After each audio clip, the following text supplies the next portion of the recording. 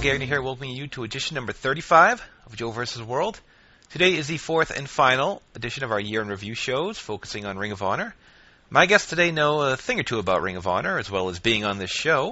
Making his fifth appearance, it's Matt Feuerstein, and making his third appearance, Death Valley Drivers, Rob Naylor. Gentlemen, how you doing? Doing good. Okay. All right. Now, this was a big weekend for Ring of Honor. We had the Friday show in Connecticut and the Final Battle show Saturday in Manhattan, although I guess they were both Final Battle. But I was not at the Hartford show for several reasons. First of all, I wasn't all that jazzed about the card. I'm sure it was fine. It would have been nice seeing Shima live, but we all knew the main event, so to speak, was the next night in Manhattan. Also, I hate going to Hartford, so I passed on this. The only real big news coming out of this show were Matt Sydal, Christopher Daniels successfully defended the tag belts against Shima and Shingo, and Larry Sweeney debuted and cost the Briscoe brothers a match against the Kings of Wrestling. Yeah, that was the one moment reading the review, the results live, where I actually got excited about them. Yeah. Anything else to say about Hartford, or shall we move right on to Manhattan? Yeah, it seemed like a throwaway deal. I mean, I guess they set stuff up with Briscoes and Sweeney and Kings of Wrestling, which went on to the next night. And I don't know, it just did seem kind of like a throwaway show. I'm a lot happier I went to the show I went to than that one. But yeah, and it was hard to get a read on really how good the matches were, because it seemed like 90% of the comments after the show were about how awful the crowd was. Yeah, I guess that's basically. Sorry, by the way, if my voice sounds horrible, but my voice is shot from Saturday to begin with. But I don't know. It just seems like a lot of the crowds suck. Like, the reason I like New York City's ROH shows, and to a degree Chicago's ROH shows, is just because people are so much more into it. Philadelphia was back for CCW feud, but like that November show was just brutal. It just seems like. And, ROH didn't help matters because there was a lot of stalling in a lot of the matches. It seemed like there was stalling in 4 matches in a row. Now, you take that and contrast that with Saturday, and like Saturday, they were just whizzing through stuff, and just a lot more fast-paced show, which to me, that's the kind of wrestling I like, so that's one of the reasons I liked it so much. Yeah, and, I was actually getting to the point where I was worried, because just if you watch the DVDs and if you've gone to any shows between Glory by Honor weekend in September, and I guess the Chicago shows a couple of weekends ago, it seemed like a good 80% of the shows had really dead crowds, and if you read the live reports, there's lots of complaining about assholes in the crowd, annoying comments, and I was getting to the point where I was starting to worry that ROH is kind of losing it, and then I guess Saturday night, reaffirmed my faith and then some. Yeah, Saturday definitely, they kicked it out there. I mean, I have not even seen many of the shows after Glory by Honor weekend, believe it or not, but I really thought Saturday just really kick-started my interest back in the promotion again. They just had a lot of things that, like the angles. I mean, the whole show, part of the reasons a lot of people say, oh, well, all the matches were good, but I think the show beyond matches, it was just a fun show and moved really quick, and they tied up a lot of loose ends, and they also set a lot of stuff up for the future, which is what they needed to do, I thought.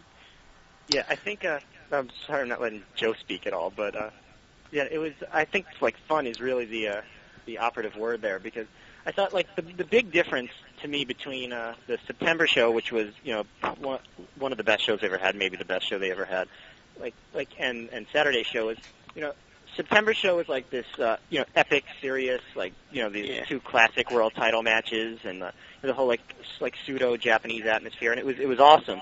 But then, like, Saturday show was just this big party, like from the beginning. I knew immediately that it was going to be a really hot night when Santa Claus came out. And for real, I'm with you on that one. I loved it. It was Derek Dempsey as Santa Claus, who we all see and have to sit through all the time. He did get his ass kicked. And, chair shot into hell from the Briscoes. And then they sent that, I guess it was Mitch Franklin, who's about taller than me by, 1 inch, so he's, literally a midget. And he just got sent up into the freaking lights. And that was just so decent. That's a little small touch that they need to do more of stuff like that. Yeah, and then the call and response, man up chant. Yeah. You don't get those crowds anywhere else. Yeah, people were into the characters. A lot of people say Ring of Honor doesn't have good character development, but you could tell, from the opening match even, and a lot of people didn't like the opening match, believe it or not, but me and the people I was with thought it was probably one of the better four-corner survivals, just due to the fact that all the characters, aside from maybe Davey, were really over.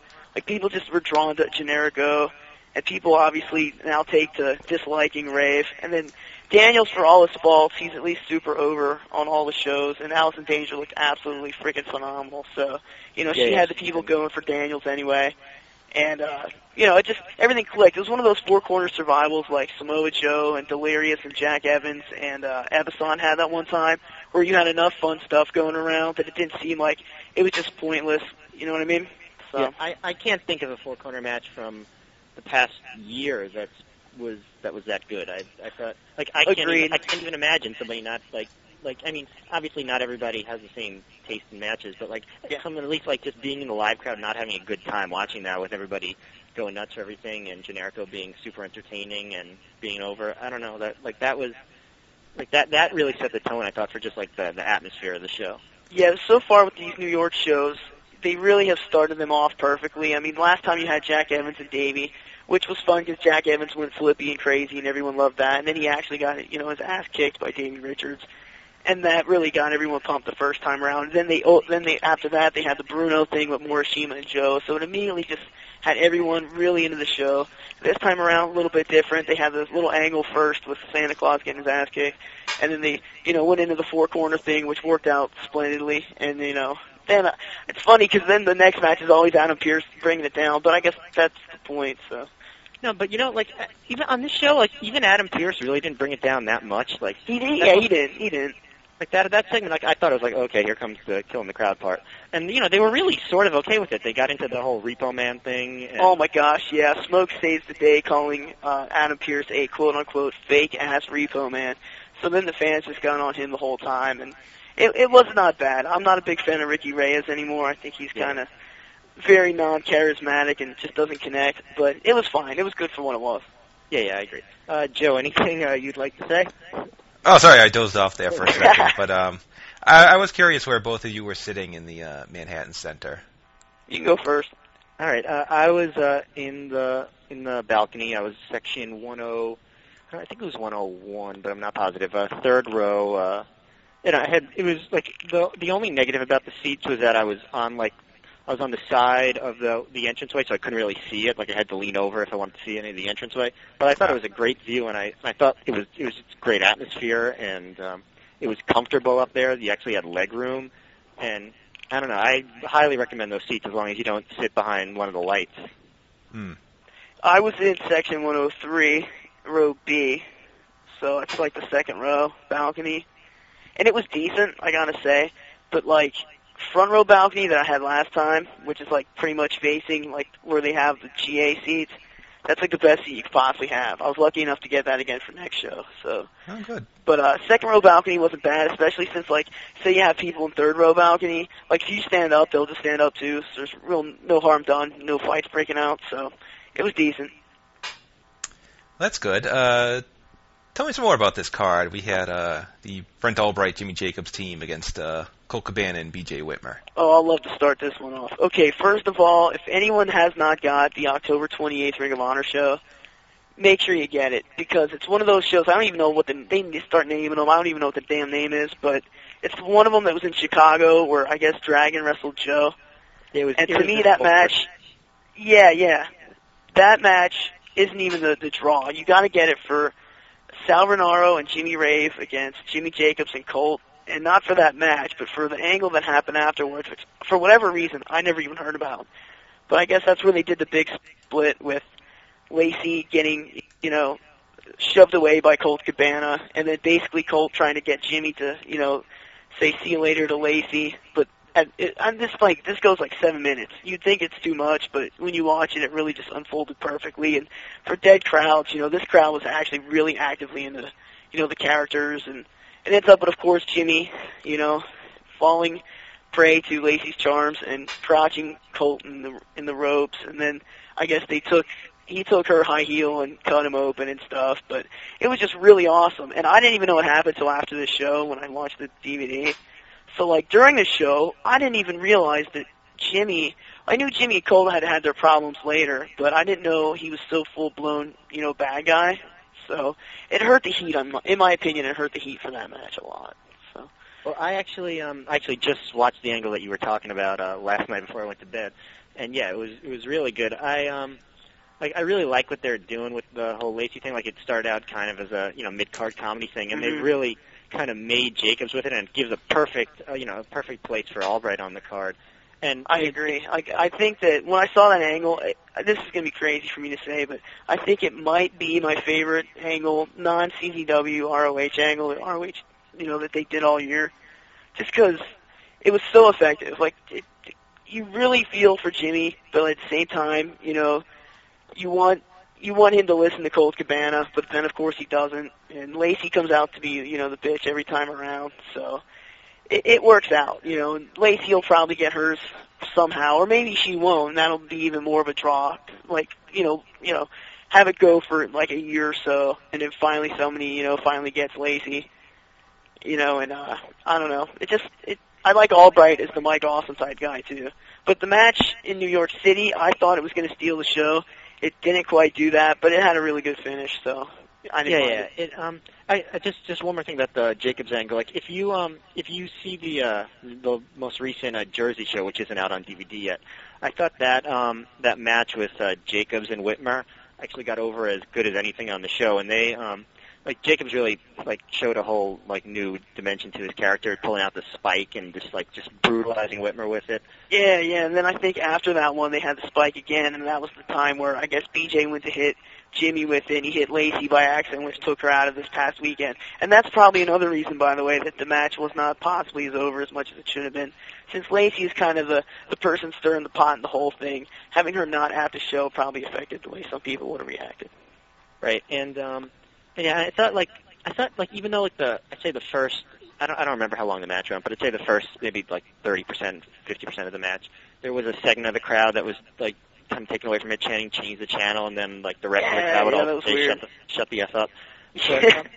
But then I don't know what the deal was with that. You always have that, any kind of crowd, you know what I mean? There's no such thing as a perfect wrestling crowd as far as I can see, unless you're in the mid-'80s or something, but I heard that too, and I was like, all right, whatever. And they were pretty much heckling a lot of the show, but it wasn't. It was a pretty much a minority of people. It wasn't. Oh yeah. It wasn't the majority by far. It looked like from where I was sitting, it looked like it was 7 or 8 people. But okay. That was the only time that really bothered me. But fortunately, this was one of the rare shows where I wasn't actually sitting near anyone annoying. Oh, there you go. That works. But the last 5-6 minutes of the match, it actually got pretty darn good. Yeah, I really liked Albright. Just was a beast in the last half a minute, so to speak, and he just destroyed them. And I thought him basically pulling the big pose after laying waste to Whitmer and then destroying Cabana and then Jimmy getting the pin. It sets stuff up for the future. So I think it's a good spot for him, definitely. Yeah, and I thought a really cool spot in the match, got a lot of oohs and ahs, was Jacobs hit the contra code on Cabana, and then I think it was even before his legs hit the ground, he wrapped him around Whitmer's head and did a spinning head scissors. Yeah, he rolls backwards and hits Whitmer with a carousel head scissors right after he hits the contra code, which someone also said, though, the thing I don't like about that is that's kind of like a good guy move, you know what I mean? It did get a pop, too.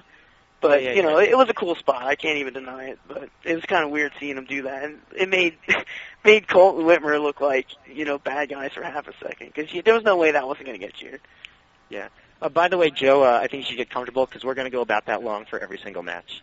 Hey, I'm enjoying this immensely. Yeah, there was a lot to talk about, that's for sure.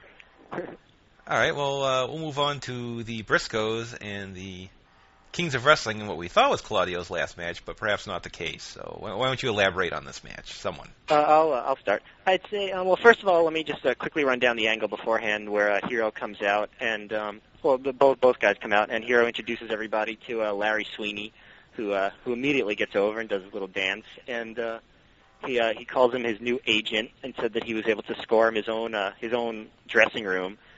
So that got some good heat there. And then I really like that, by the way, to interrupt real quick. The fact that they actually made sense of him coming out through the dressing room for the first time. Right. I kind of wondered about that. I'm like, dude, what happened? What happened to the angle, But then he actually comes out, says Sweeney set him up with his own private dressing room, which makes all the sense, you know what I mean? So I like the way they did that, definitely. Okay, you can go on now. All right. I'd say this match is probably the definition of a show stealer because it wasn't even announced beforehand, and then they had probably, I mean, it's close, but probably I would say the best match on the show. I mean, there were 3 awesome matches on the show, but like oh my god, they tore it up. They like the first spot of the match was Jay doing a dive like over the ring post on into the aisleway onto Hero and Claudio, and then from there it was like just nonstop. I'd say this is like, I don't know, it's either this one or the Briscoes and Aries versus Aries and Strong from England, which is like probably the best like big moves kind of tag team match that I've seen this year. Mm-hmm. And it was, oh my god, like the place was going insane. Like I had no idea these 2 teams would click so well.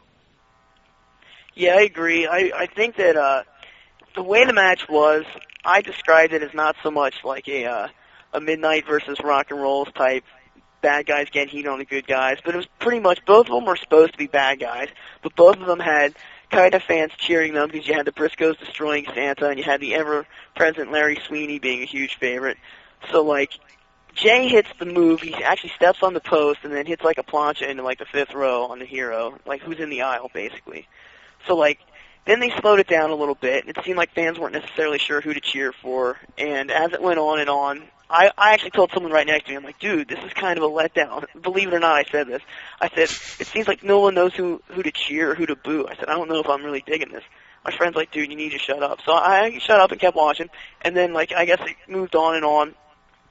And then at one point, they just kicked it all out, and when they hit that electric chair Rana into a moonsault thing, I had never seen anything quite like that, so immediately got me way into it. Same with the rest of the people, basically. And then they just went on, and they went back and forth with a bunch of really cool tag team moves, which, to me, they're the 2 best tag teams in 2006 as far as stateside goes. So I kind of like the aspect of them both trying to outdo each other with tag team moves. Claudio did that hanging, like, it's like a carousel type move where he has both wrestlers and he's holding them and he's swinging them around. I've seen, like, Dr. Wagner do it, or, you know, Ray Bucanero down in Mexico. But, like, the fact that he could hold up both Briscoes was pretty impressive, and I guess they went on, and there was some killer finishers, and I know some people that actively disliked the match because they thought they overkilled finishers. It's kind of a valid deal, but to me, that's the kind of stuff I love. I just thought, like, the one-upmanship of it all, it just led to, like, the biggest finish possible, which was a shooting star press and a leg drop at the same exact time, which is kind of like an old ode to RVD and Sabu's killer finish, but they even added a step to it, so needless to say, I was freaking out. It's probably my favorite tag team match this year. A lot of people won't agree with that, but that's just the kind of stuff I love to watch, and I thought it was awesome. Yeah, as far as the crowd goes, I thought they were kind of like not sure what to do in like the first maybe 5 minutes or so when the Briscoes were on offense. Mm-hmm. But then when Kings of Wrestling started getting the heat, like they were just so entertaining and just showing off their personality and stuff that I thought it got pretty good from there. And then when they got behind Claudio. They got behind Claudio. You're right. Forgot about that. And then the exact moment though, that you mentioned with the Rana into the splash. Yeah, it was crazy. Yeah, that was when just things came unglued, and after that, like just like standing ovation after standing ovation, and you know, like what can you say? You can criticize like the big moves and all the false. But finishes. yeah, the people were eating it up. I agree. Yeah. I know what you're saying. And you know, like that's just what you're gonna like. That's not every match, obviously, and it shouldn't be. But that's what you're just gonna get a lot of the time in ROH. Like, yeah, I think the fact that there wasn't a good guy or a bad guy, I don't want to say, oh, well, this allows them to do something like that. But you couldn't have your Chikara Hero Double C tag team match against like North Star Express or Delirious and Hallow Wicked, where they're getting heat the whole match and they're doing all their fruity double teams one after another, and they're cutting the ring in half. I don't think that kind of thing would have worked since you didn't know who was good or bad in this one. So I think they did the right thing, just going all crazy toward the finish, and I like it. I liked it when they did the double. They were hitting the forearms back and forth, and I like the way. I hate it when someone hits a forearm, the other guy hits it back, the other one hits it, and they do that for 5 minutes. I think that's ridiculous. But in this one, you basically had Hero saying, "Okay, dude, it's all me here." And he just started destroying Briscoe in the face with forearms, and Briscoe went down. And I'd rather something like that. So I'm just glad they did that. Yeah, and there was another element to this. It was that this might have been a Hero and Claudio's swan song as a tag team, and I think they probably just wanted to show everything they could do. As far as, because they've in Ring of Honor, this is the first time they've had a match like this as a tag team. I agree. It's pretty much just been like them healing it up, and even the match against Aries and Strong in September, was a lot slower. Didn't have the hit this match had. I think, agree. I remember I read Dave Meltzer's review of Glory by Honor, and he was talking about how Hero doesn't wrestle like an ROH wrestler, and Claudio isn't on the level of most of the guys there. Yeah. And this match proves it. He could do it anytime he wants. He was, they actually choose not to do that so they can stand out, and it works. But this time, I thought they picked the exact right time to let it all hang out.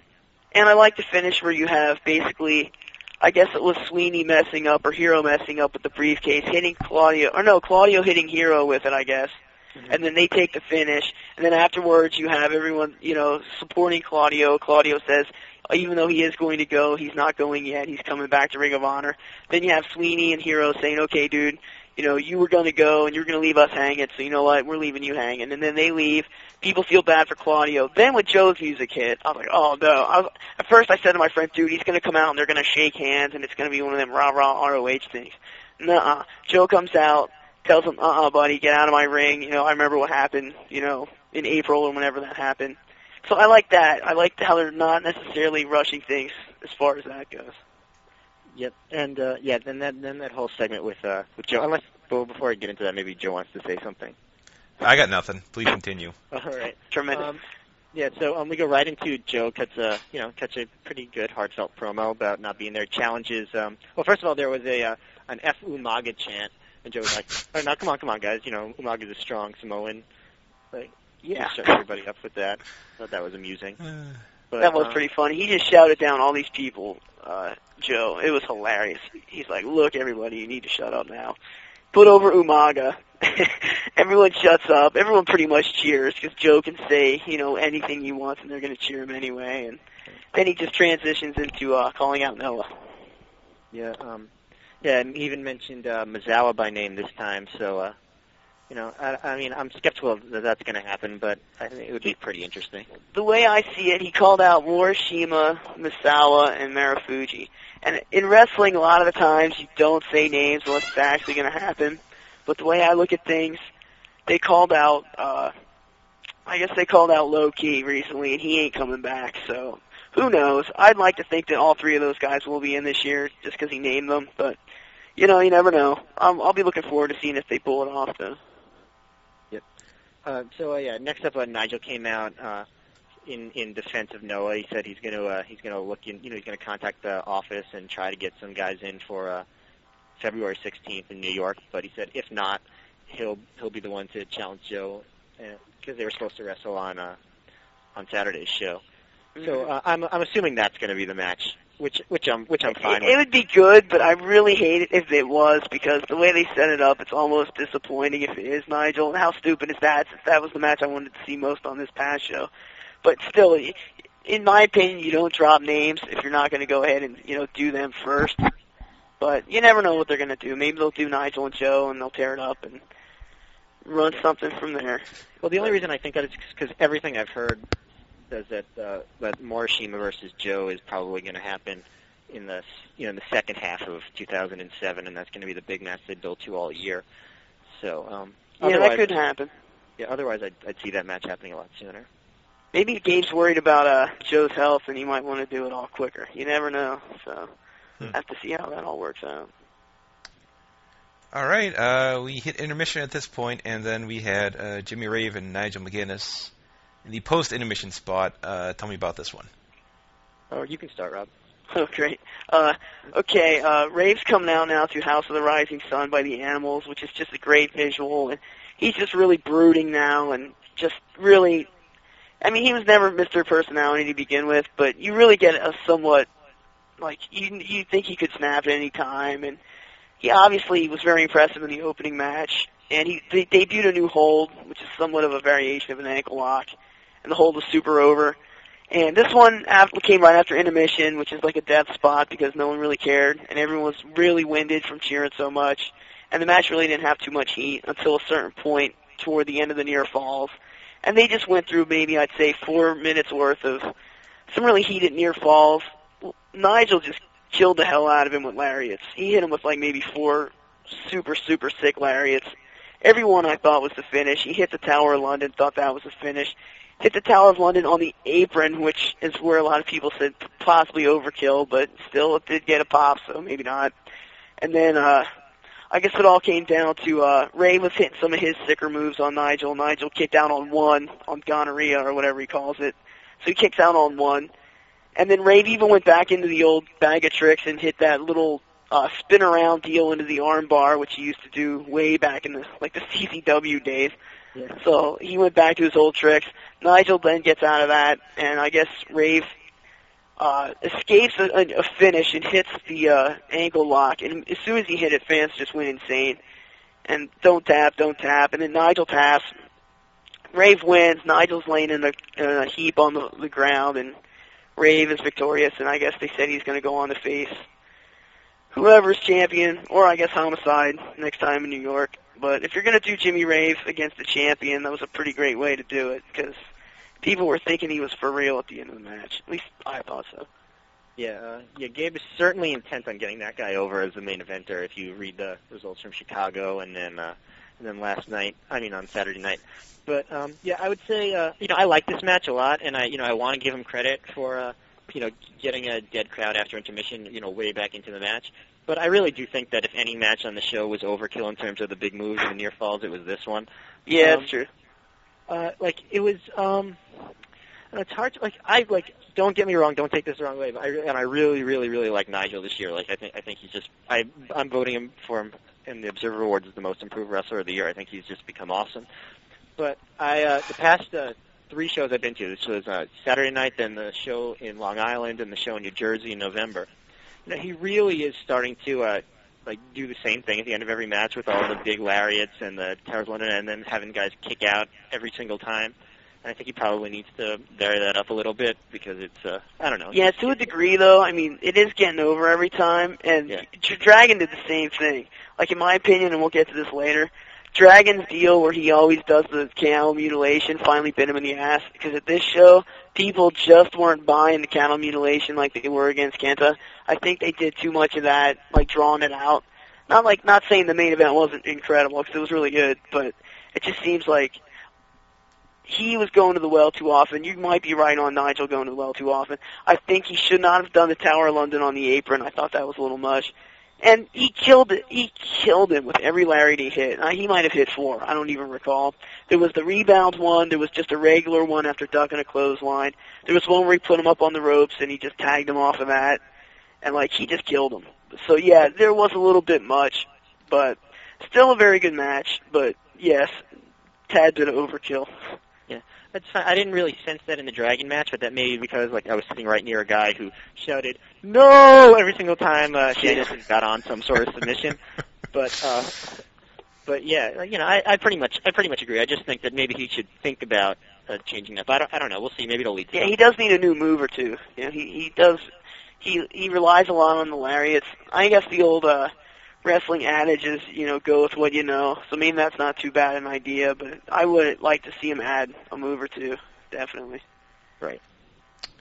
All right, then we had the Dragon Gate style match of Shima, Shingo, and Matt Sydal against Austin Aries, Roderick Strong, and Delirious. And I believe all 6 of them have worked in Dragon Gate at some point, and this sounds like it was fun. Yeah, it was definitely fun. I unfortunately wasn't there live for the big Dragon Gate 6-man tag in Chicago. I think Rob, you were, right? Yeah, it certainly was. Yeah. Yeah. So awesome. I don't think this one was on that level. That was kind of a revelatory match for the States, but this was still just awesome match. I think almost everybody was really on his game, and they busted out some new stuff. One of the big spots was Roderick had Matt Sydal up in a position for a power bomb, and Sydal stood up on Roderick's chest upright, and then kind of flipped over into kind of like a sunset flip, almost like power. Almost like a Canadian destroyer. It was crazy. I didn't know what happened. Yeah, that was. I almost think that might have been a botch, because he did that. I'm sure it was. I think he was supposed to fall down into what I would guess would have been a DDT, like he's been doing. But he kind of fell backwards, and Roderick was he was like, I'll be damned, I'm landing on my head somehow. And I think he grabbed his legs as they were falling down and took a Canadian destroyer. It was just freaking nuts. Like, Yeah, when I couldn't saw believe he it. was kind of like flipping over the back of Roderick, I was like, oh well, that'll hurt the crowd a little bit, that little botch spot. But instead, they just freaked out, like that was like the greatest spot they ever saw. So I was like, oh, okay, that worked out. Yeah, that happened a lot of that match. I mean, no matter what happened, people were just really into it. I thought Shingo looked fantastic. He was very basic in everything he did. I liked that. I thought Seidel had a couple new things that I hadn't seen him do. He had the guy seated in the corner, like on the first buckle, and he basically came from outside the ring inside with like a kick, but I can't really explain how, like a double stomp to the face. Right. But I can't really explain exactly how he did it, but he had extra leverage going in, or extra, torque going into it as he was flying toward the person. They did your dive sequence. They did an awesome deal where I guess they did the wheelbarrow lung blower thing with I guess it would be Shingo and Sema, and then Matt Sydal hit his move off of the dude, like the shooting star press, and that was real good. And this match I forget the most about, believe it or not, probably because they were all just going freaking crazy. Yeah, it was like 100 miles an hour.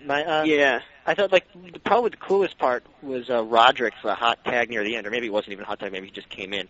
But he was just moving so fast, and he kind of finished it up with the hardest running flying boot to the face on Shingo that I've ever seen in my life. I remember that. That was went like crazy. And then they I thought what was cool about this match that I wasn't really expecting was that they put a lot of focus on Delirious near the end. Yeah. Delirious he was someone that maybe saved it. He was really good. He was just awesome. He might have stole that whole match. Yeah, I think he did.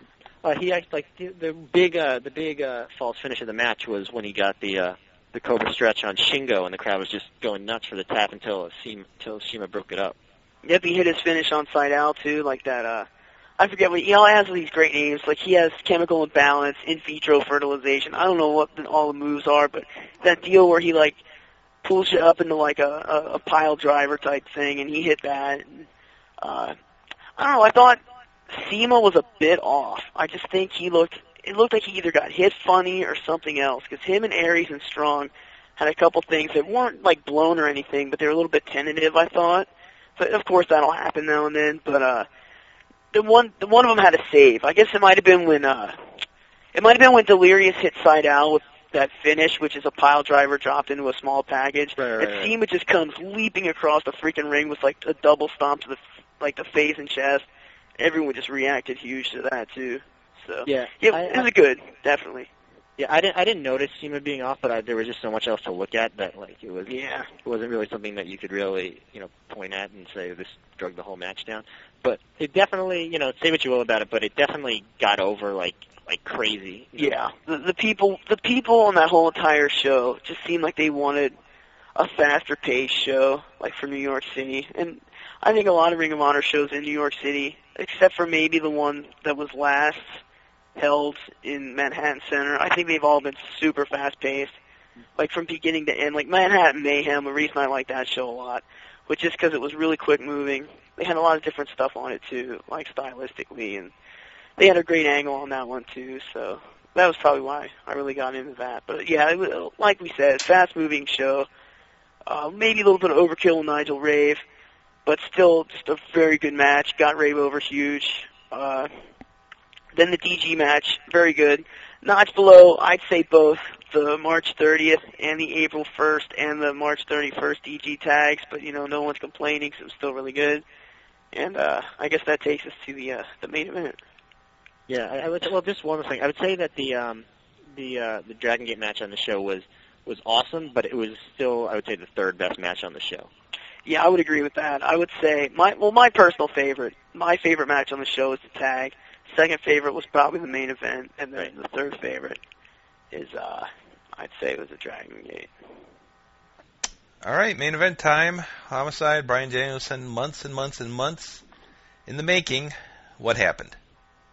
All right, I guess I'll start again. Well, first of all, after that Dragon Gate match, just because the crowd was so spent from it, I was like, well, this is going to have a great atmosphere, but how are these guys going to top this? And fortunately, as soon as all the Dragon Gate guys, left the ring, there was a Homicide chant, so my fears were laid to waste. But unbelievable atmosphere for the entrances and stuff. Everybody screamed along with it's the final countdown as loud as I've ever heard it. Danielson did a little thing with the ring announcer where he said the best champion all these thugs have ever seen, got big heel heat. Danielson was as over as a heel, aside from a dragon chant here and there. He was as over as a heel as I've seen at any recent shows. And and they started off kind of slow doing the doing the chain wrestling, but it got over fine. It wasn't like molten or anything, but got over fine. And then after Homicide hit the Three Amigos and went up for the Frog Splash, Pierce and Hagedorn ran in. This was only like 8-10 minutes into the match, and that was I don't know, I did not see that coming at all. I pretty much knew where they were going once it happened, but I was still shocked that they would take that risk. Fortunately, I was surprised they were into it as much as they were, dude. I was thinking the same thing you were. I just thought that maybe they'd lose them with, I thought they'd take all the wind out of the sails with that, and then they might not get them back. But lucky for them, it did turn out good. Yeah, this was the exact right crowd to do it in front of, I guess, because not only did they get into it with the bullshit chant and stuff, but as soon as Sinclair grabbed the mic to restart it, it was like an incredible pop, and there was a Sinclair chant, and then from then on in, they were totally into the match.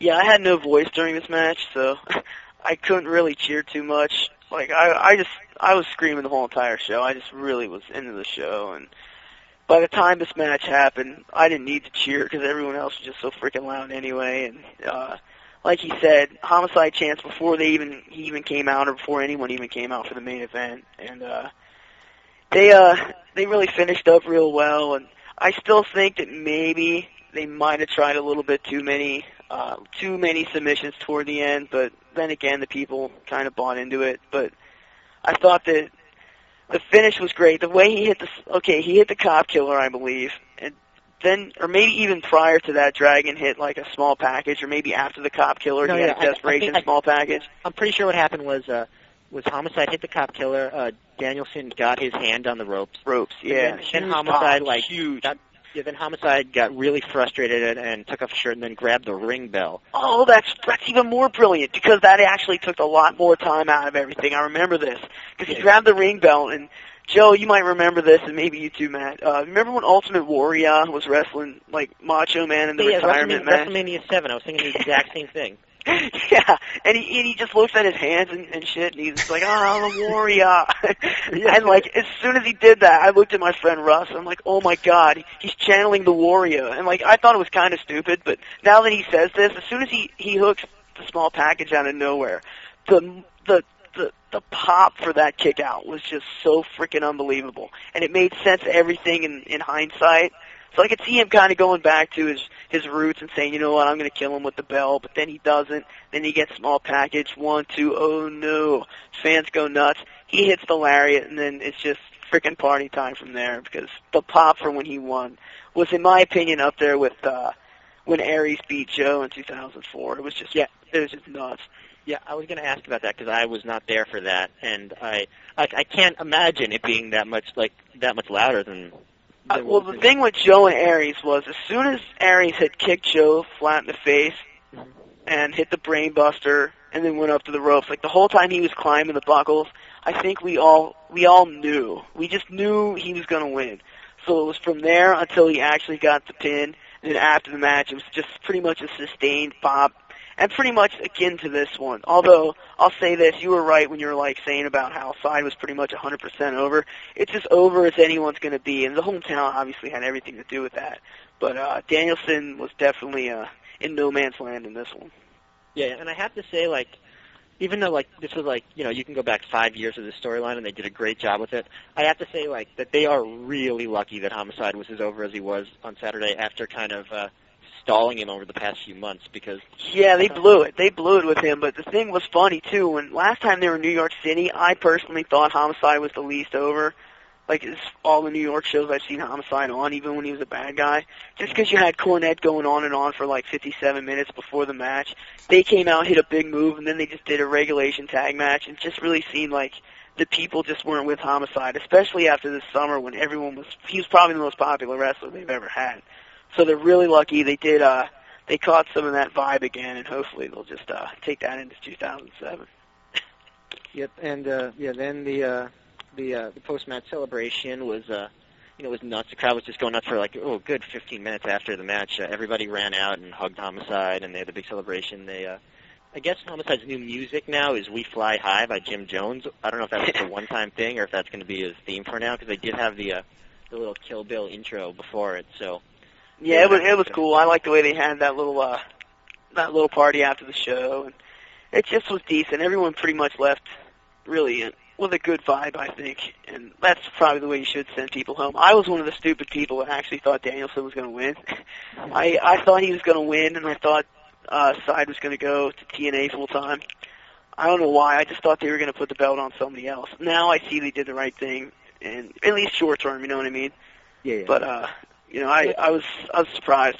But all in all, I thought it was an awesome show. I've said on the internet that it was my favorite show ever, and people gave me some shit for that. But I just know that I was really happy from the start to the finish, and it was just my kind of show. I enjoyed it.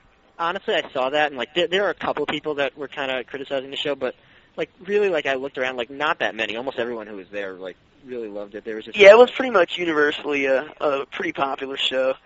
But I have fun debating with people about it because there's a lot of people that they picked it apart real good. But to me, just being there and being a regular in ROH, I just thought, from what I see normally from them, like Joe knows, last time I was at that Philly show with Kenta Inside Out, which I have since seen from Japanese TV, and it's unfreaking believable and even better than I thought. But since that show was horrible. That was like everything I don't want ROH to be. Just a lot of slow stalling and like 3 matches in a row. Tag team matches that I thought going in there were going to be awesome with wrestlers I liked. It just ended up not being what they were supposed to be. And then the main event with Homicide and Carino being the worst thing they could possibly done. But to me, going from that show live to this being the next show I saw live, I was just so, it was night and day. You know what I mean? Yeah, absolutely, and I'm 100% with you. I think this was, I'll have to wait until I see the DVD to really say, like, whether it was the best show, like, they've ever done. Mm-hmm. But, I've, like, out of all the live shows I've been to, and I was at, the Kobashi show, I was at the last show in New York, I was at, both of the big Philly CZW versus ROH shows. Mm-hmm. This is the best live show I've ever been to. Like, that crowd, like, this is, like, the one show I've ever seen where, like, literally everything got over huge. Yeah, they get the easiest heat they could possibly dream of in New York, and hopefully that'll sustain over the time. But yeah, I don't think it can, because these were 2 big shows that I think like had a lot of fans like traveling to see. Yeah. Whereas so I don't really know if every show's they can hope to do that. But even if they get just like 3/4 of that, a half of that. I think I've read Sapolsky said that he's going to try to make this like his MSG, so to speak. Like from what I can understand, he's basically, I think, booking Ring of Honor around these major New York City shows. Not necessarily making all the other shows also ran shows, but, just really putting an added emphasis on the Big Apple, and for good reason, since it seems like, they were selling those tickets, those $60 tickets, right? Front row, both like front row floor and front row balcony. I'm pretty sure they sold them all out. I'm lucky I got one. But, it's just a hot ticket right now for them, and they're riding that momentum, and I'm sure Homicide winning is going to help them. The thing is, do you think they're actually going to let him lose in New York City next time? Like, if he does keep the belt against Hero in January, do they actually have balls enough to go into New York and have him lose the belt there, or no? There are arguments like pro and con for it, but I really think that since New York is such a good market for them, like, I really don't know if they want to risk, doing anything to damage the loyalty they have there. Like, you could argue that just, having another title switch there would, make it even a bigger deal. But I don't know. Like, I certainly wouldn't do it either. Yeah, they have so many big shows coming up. Like, there are plenty of places where they could switch the title, even if they're doing it, even if they're giving it to Rave. They could build up some goodwill in England if they have the title switch there, or they could do it on WrestleMania weekend. So I don't think there's really any need to do it in New York. I personally hope Chris Hero, I guess they just announced him as the next show. I hope Hero with Larry Sweeney beats Homicide. Homicide goes on to beat Rave in New York City. Hero goes into New York City as the champion, and the people want to freaking kill him since he beat Homicide. That would be what I'd do, but then again, I'm not running things. I'd also probably book Manny Fernandez, but that ain't going to freaking happen. So, you know what I mean? I mean, who knows, but that'd be what I'd do. Yeah, actually, before we get off this show, because I know that probably Joe, I don't even know if anymore he really wants to anymore, but we're supposed to do some sort of year in review thing. But I wanted to ask you, because you, I think, went to a lot of ECW arena shows and right during the heyday, and I wanted to know how the atmosphere compared for these New Yorker shows. I mean, these Manhattan Center shows.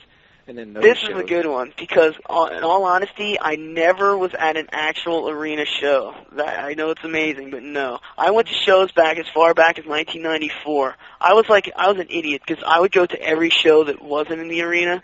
Like I'd be going to the big show in Lebanon, Pennsylvania, or Jim Thorpe, or the Jaffa Mosque, and I would always go to I would go to the worst shows.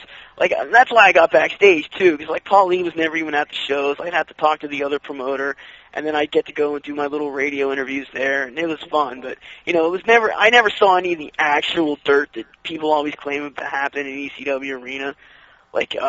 I'd go to all the spot shows. I'd go to the shows in Hamburg, PA, when Cactus wrestled Sabu and stuff like that. All my friends went to the shows. They were luckier than me. But, no, I never got there. But I do agree with you. I think an ECW Arena, they fostered an environment there that the people just ate up everything you gave them. And even stuff like Donnie Allen got over. So, I don't want to say Ricky Reyes is Donnie Allen or anything, but Ricky Reyes was pretty over in New York City. No, yeah, so I think that close as ROH is going to get to that atmosphere in the New Yorker. Yeah, I definitely agree. I think that's a good statement. And I even would go a step further. And ECW, when they ran in the Hammerstein Ballroom, which is adjacent to this place, they never had better heat than in that place too. That was almost better than ECW Arena by that stage of the game. So I basically look at Manhattan Center as a smaller version of Hammerstein and same, excitable atmospheres. Rob, what was the best match you saw in the Jaffa Mosque? Oh my, let me think about this one. I don't know, it was probably Too Cold Scorpio against Dean Malenko, managed by Jason, the world's prettiest manager, whenever he went by there. But yeah, those were some good times. Then there was always that place that was a bar on a big hill in Jim Thorpe, Pennsylvania. I forget what they called it. But then they had shows at Pulsations. I mean, they had shows at the stupidest but greatest places you could think of. I once went to a CZW show, believe it or not, in Reading, Pennsylvania. It was Club 1482. It was just it was a wrestling show held in a bar, which I fully endorse. I think that's great. And I remember ECW used to do bar shows too, back in '93 even. That was their claim to fame. Well, I apologize for exposing your dirty little ECW Arena secret. Yeah, I know, right? I know. I never went there though. I can't. I always wanted to, but I followed it. But by the time I got off to college, I wasn't going to take any of my blessed college weekends and head down to the arena. And when I was in high school, I was basically never going to be driven to Philly by anyone I knew, just because it's I would go to shows in Hershey, PA, and around my area. Right. Not Philly's this real long drive. I go there all the time now. It's sad that I actually go to ECW Arena, but I watch CCW shows in them. So whatever. Yeah, what can you do? Yep. All right, well, let me ask this for a little year in review. Was 2006 ROH's best year as a company? I will say yes by far, and honestly, 2005, I at the end of 2005, just because there was so much great stuff that year with the whole Punk angle and Kobashi and the debut of Kenta. I was they're gonna have a tough time topping this year, and now I don't know, 2005 seems kind of dull compared to just 06, the one big negative I thought was that they had too many shows, and so that near the end of the year there was kind of a dead period in October and November. But just the peaks were unbelievable, and there were so many of them, and there was just so much to talk about, and so many shows that were in the running for best show and best show ever in the history of the company. So I would say yes, best year ever. I would go with probably yes, just because I thought it started real slow. I'll be honest. I thought January, February, March, early March at least, were a little rough. But then once they kicked off the Milestone Series in late March into WrestleMania, I was lucky enough to be at those two shows in Chicago. And then from there, they went back to Philly in April. They had the CZW thing kicking. CZW feud really helped them this year. And then from there, they hit it up in the fall with NYC. They did have some downtime with a bunch of the shows after NYC. At least that's what I'm told. But then they really kicked it up a notch. They came back not yesterday, but Saturday night. I don't know. I just think it was better booked too. It wasn't such an emphasis on matches. He got more into angles.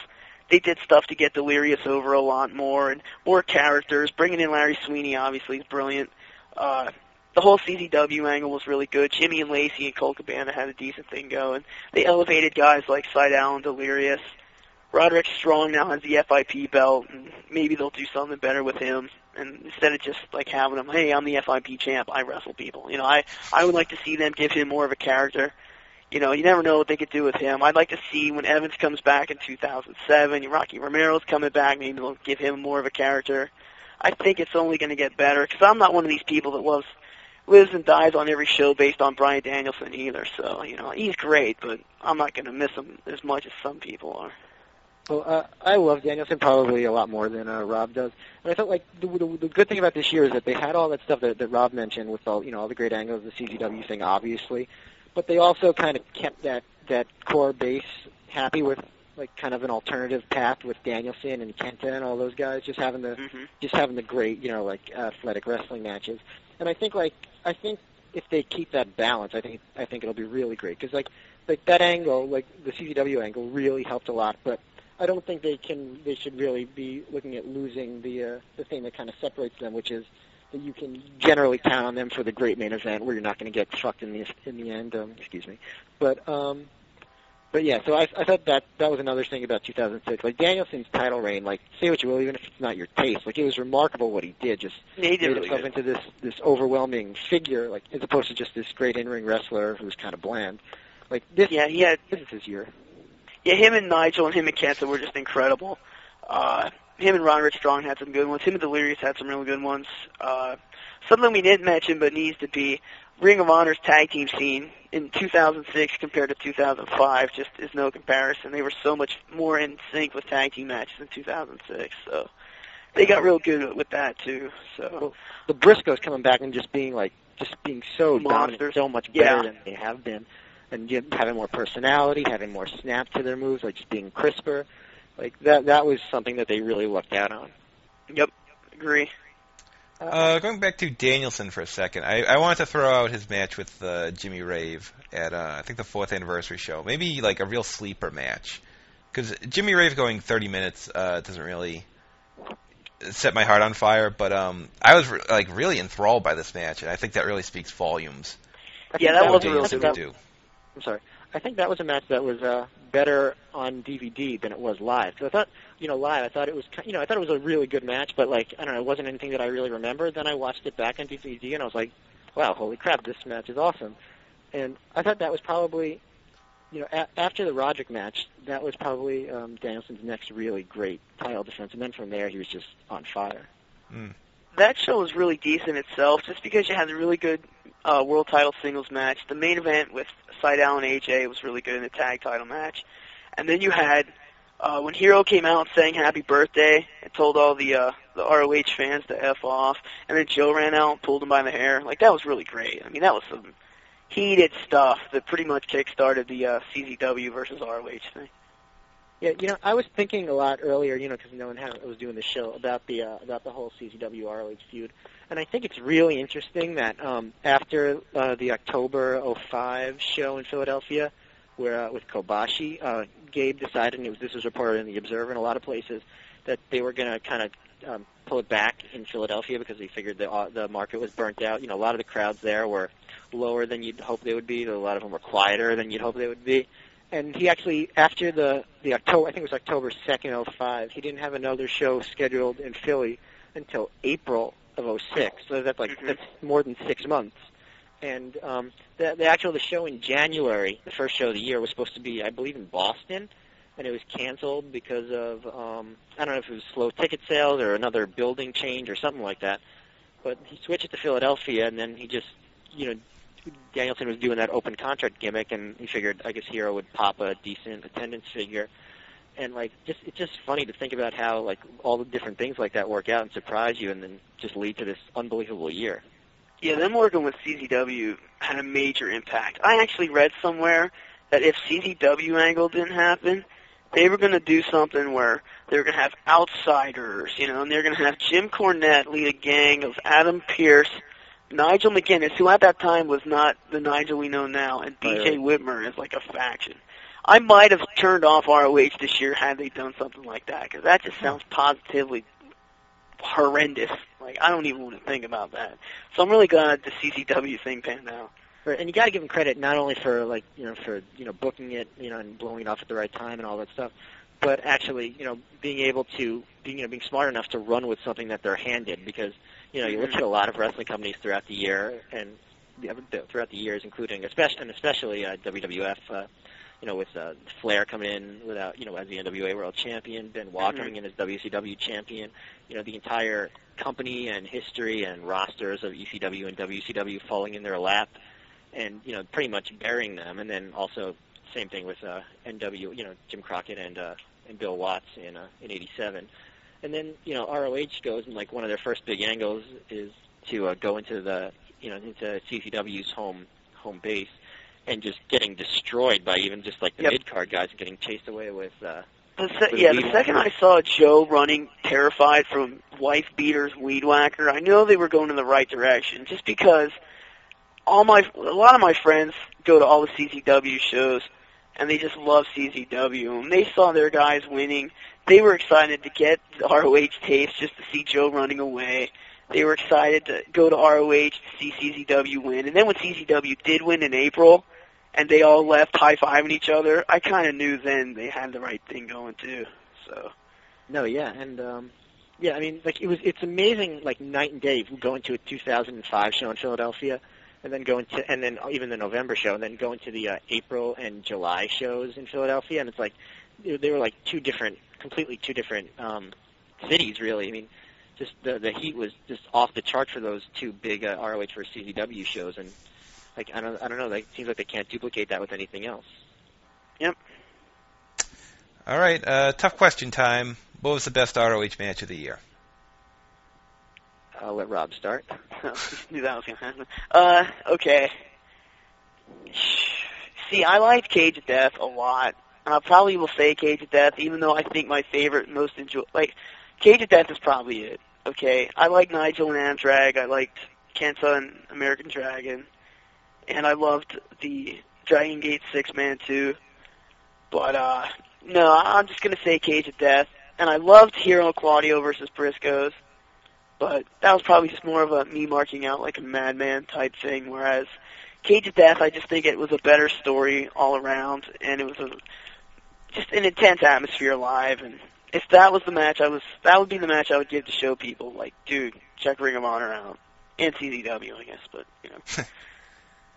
Yeah, Cage of Death is the best book match I've seen from any company in maybe in like years.